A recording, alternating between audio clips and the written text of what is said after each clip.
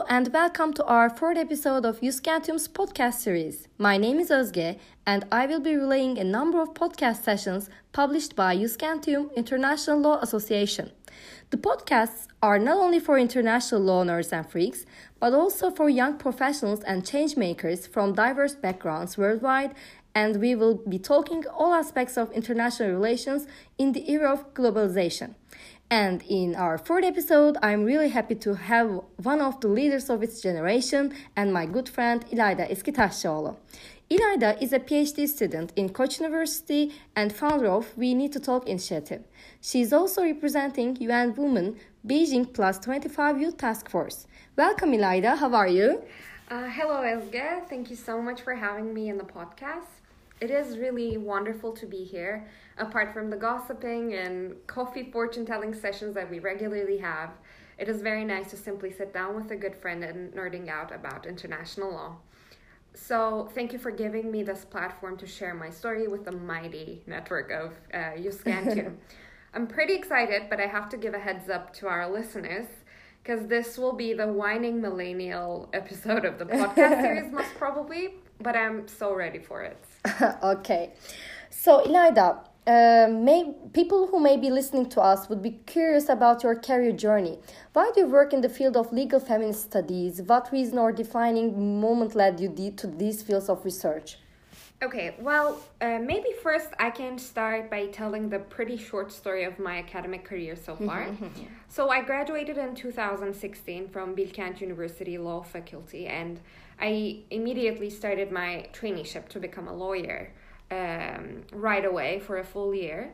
And I'm indeed a lawyer, a member of Ankara Bar Association, but I did not practice at all.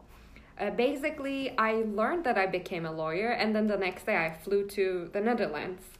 I knew that I wanted to pursue an academic career from earlier years. So I went to the Netherlands for my master's studies, and I graduated from the European and International Human Rights Law Advanced Studies LLM program in 2018. Then I returned to Turkey, and currently I'm a PhD student at Koç University, as you said. I'm also a fellow at the UNESCO chair in our university, the UNESCO chair for gender equality and sustainable development, and I'm a researcher at Koçkam, which is the Center for Gender Studies in our uni. Actually, feminist legal studies or feminist legal theory is not the only topic that I'm academically interested in. My PhD thesis right now, I'm planning to write it on a triple comparison between Turkey, South Africa, and Colombia. And I will take a look at the business and human rights situation there, the frameworks, from the perspective of gender equality, basically. So I can say that my main research interest is business and human rights. I also wrote my LLM thesis on it. But on the side, recently I started exploring feminist legal theory, as you just said. I'm a bit ashamed to say this, but I actually started learning and reading more about it when I started my PhD. I took a class from Professor Başak Çalı. It was about the theoretical foundations of fundamental rights. And I started reading a little bit about feminist legal theory. It's quite interesting. So Schenken, Charlesworth, or other feminist legal scholars, they claim that international law is a thoroughly gendered system. And they argue that both the structure of lawmaking and the content of the rules privilege men. It is a very interesting claim, and I agree to that, and I try to contribute to this theory. Well, I mean, I'm just trying. I'm a new beginner for sure, but I'm very much interested in this exposing nature of feminist legal theory. But how I got interested in it is, on the side, as you told, I'm the founder of a very small NGO, which the NGO's name is We Need to Talk. We aim to provide menstrual products to rural women in Turkey and to destroy the stigma around menstruation.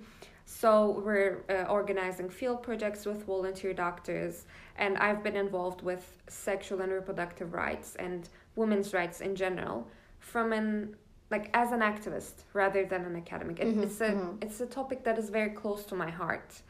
but I wasn't necessarily interested in it academically.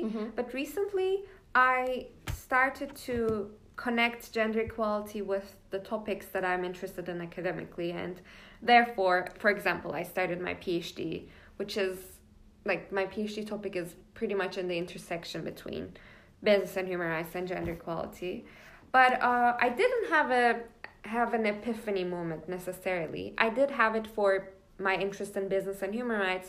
I was just casually watching a documentary in Netflix called The True Cost, which got me thinking about the human cost of the cheap clothes that we wear. Of course, we're students and we shop from the worldwide brands that sell cheap clothes. I watched the whole document and I did some research on it, and it led to my growing interest in business and human rights. So I wrote my LLM thesis on that, and then here I am today.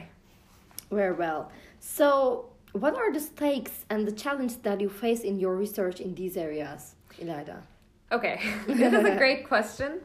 And I told you before the podcast as well. I mean, this will be a very like whining millennial kind of episode, but there are many challenges. For example, there are some specific challenges to the topic that I'm researching on. For example, it is easier for me to do research on Turkey and South Africa, but for Colombia, most of the resources are in Spanish, and I'm still learning Spanish.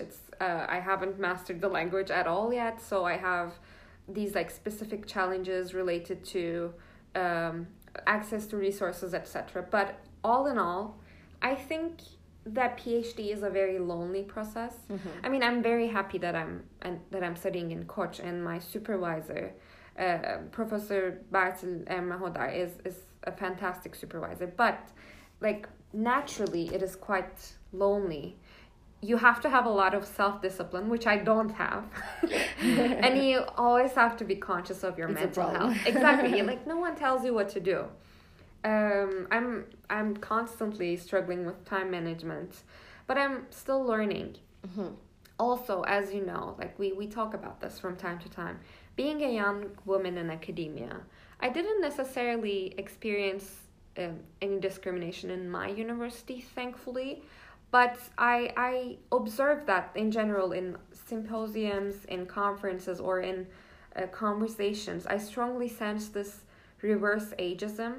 There's this constant pressure of trying to make clever comments, trying to prove yourself, to show your academic potential, basically. And it's really stressful sometimes. And talking of proving ourselves, also, I'm a researcher on human rights. And as you know, human rights has a reputation within international law. It is somehow not taken very seriously in certain... Really? Yeah. In certain environments. And you always constantly try to tell that your research actually does an impact and they're important topics, and we're not doing research or fighting for a utopia. So I observed that as well as a challenge, and I don't know how to tackle with it, honestly, but that is something. What else? Let me think. Oh, I have this thing called academic FOMO. So I'm following a lot of academic Twitter accounts, and sometimes I get super stressed because like I can't catch up with the jurisprudence of European Court of Human Rights, and also get to know what's happening in for example, the ICJ cases, or like what's happening in the world. Committee, for exactly, example, yeah. Exactly. You kind of have to catch up with everything, but you can't. So that's something that I'm working on. Also, your work. I mean, what I observed throughout the recent years from my experiences is that if you're working on international human rights law, not only in Turkey but internationally, your work is seen worthy and interesting as long as you don't touch upon politically sensitive topics like women's rights, children's rights, sure, but terrorism or illiberal democracies or minority rights, you may come across... Rule of law. Exactly, rule of law as well. Like, you may come across extra barriers. We know that for sure, but it is a thing. It is a thing. It It's a really thing, yeah. impacts your career.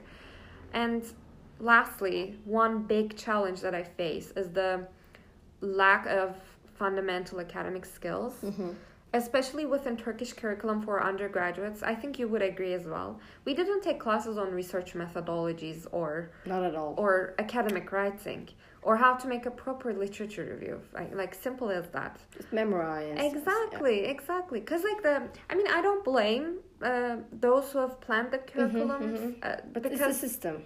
it's the system. But I'm still learning, and I think those are skills that we should have started learning way earlier. I'm still trying to perfect how to make a good literature review when I'm a PhD student. There was a discussion on that in Twitter, actually, like among Turkish scholars as well. It was very interesting to me. So there are these unique, nuanced other skills too, like writing quick, up-to-date blog posts or well-thought blog posts or even academic tweeting. It's a skill. It really is. So I constantly feel that I'm inadequate in that sense, but especially about writing the thesis, I can suggest our listeners, if they're doing similar work, Umberto Eco's How to Write a Thesis and Eugene Woloch's Academic Legal Writing were quite helpful resources for me in that sense. All in all, of course I have self-doubt. I'm a PhD student, I have to. But PhD is a long journey, and you as you're researching and writing, you learn on the way. Yeah. Okay, I'm gonna stop. Sorry. Okay. Many thanks. I'm sure that our listeners would like to know more about your United Nations experience in Geneva. What would you like to say on this from the international law perspective, Ilayda? Okay. Well, I can start talking about 2020 at first. So this year, 2020, is a very, very important year for United Nations and international community in general. Because from a gender equality perspective, it is the 10th anniversary of UN Women. It is the 25th anniversary of the Beijing Declaration and Platform for Action. I think, if I'm not mistaken, also 75th year of the United Nations itself. So it is a very, very important year to take a look back and to review what we have achieved so far and what we have failed to achieve so far. My experience was that I had the honor of becoming a member of UN Women's Beijing Plus 25 Global Youth Task Force. And it is a youth task force that is led by UN Women. We are 30 youth leaders. I was the only young person selected from Turkey, and I'm basically representing Eastern Europe, I would say, and a little bit of Middle East region. So what we do is UN Women wants us to be in the driving seat throughout this Beijing Plus 25 review process. And the Beijing Declaration was a political document, so it actually doesn't have a legally binding quality in terms of international law, but it is a very, very effective document in my opinion. I think it is one of the most comprehensive blueprints for women's rights worldwide, although it was adopted in 1995. And I know that, international law, especially CEDAW, for example, so international law bodies that are interested in and working in gender equality they are really following the principles that were embedded in Beijing Declaration. It is really important, and especially in international law, I think we can stay quite away from politics and activism and mobilization, in my opinion. So this year, basically, UN Women will dedicate the whole year for this whole review process, and they're launching this campaign called Generation Equality. It basically aims to tackle the unfinished business of achieving gender equality and women's empowerment everywhere. But as a different step, now they're putting the youth first, to kind of be the leaders throughout this process. And we represent the youth, but also we represent our regions, and we have these intersectional complexities as well, where we're representing different backgrounds. So I'm diversity. really diversity. It is, but honestly, it is very diverse in that sense. Like in terms of marital status or disability, we have HIV activists, we have indigenous persons, we have people from ethnic identities, refugees, etc. So it is really diverse, and we're trying to drive a change in our communities, but staying in close connection with UN Women's Agenda and the Beijing Declaration principles. So that is what we're doing. Hopefully we will foster the momentum on youth engagement. Although we're coming across some problems, like not being taken seriously enough. That is one thing for sure, but I'm very happy that UN Women has changed this attitude quite clearly, and I'm looking forward to the things we will do throughout this year. I had the chance to represent youth organizations and civil society in a number of meetings in North Macedonia, for example, or in Geneva, through a very short opening speech that I got to make. I'm very grateful for that. But yeah, I'm excited. It will be a good, busy year, all in all. Well, thank you very much for your deep and enlightening insight on the issues we have discussed in our fourth podcast.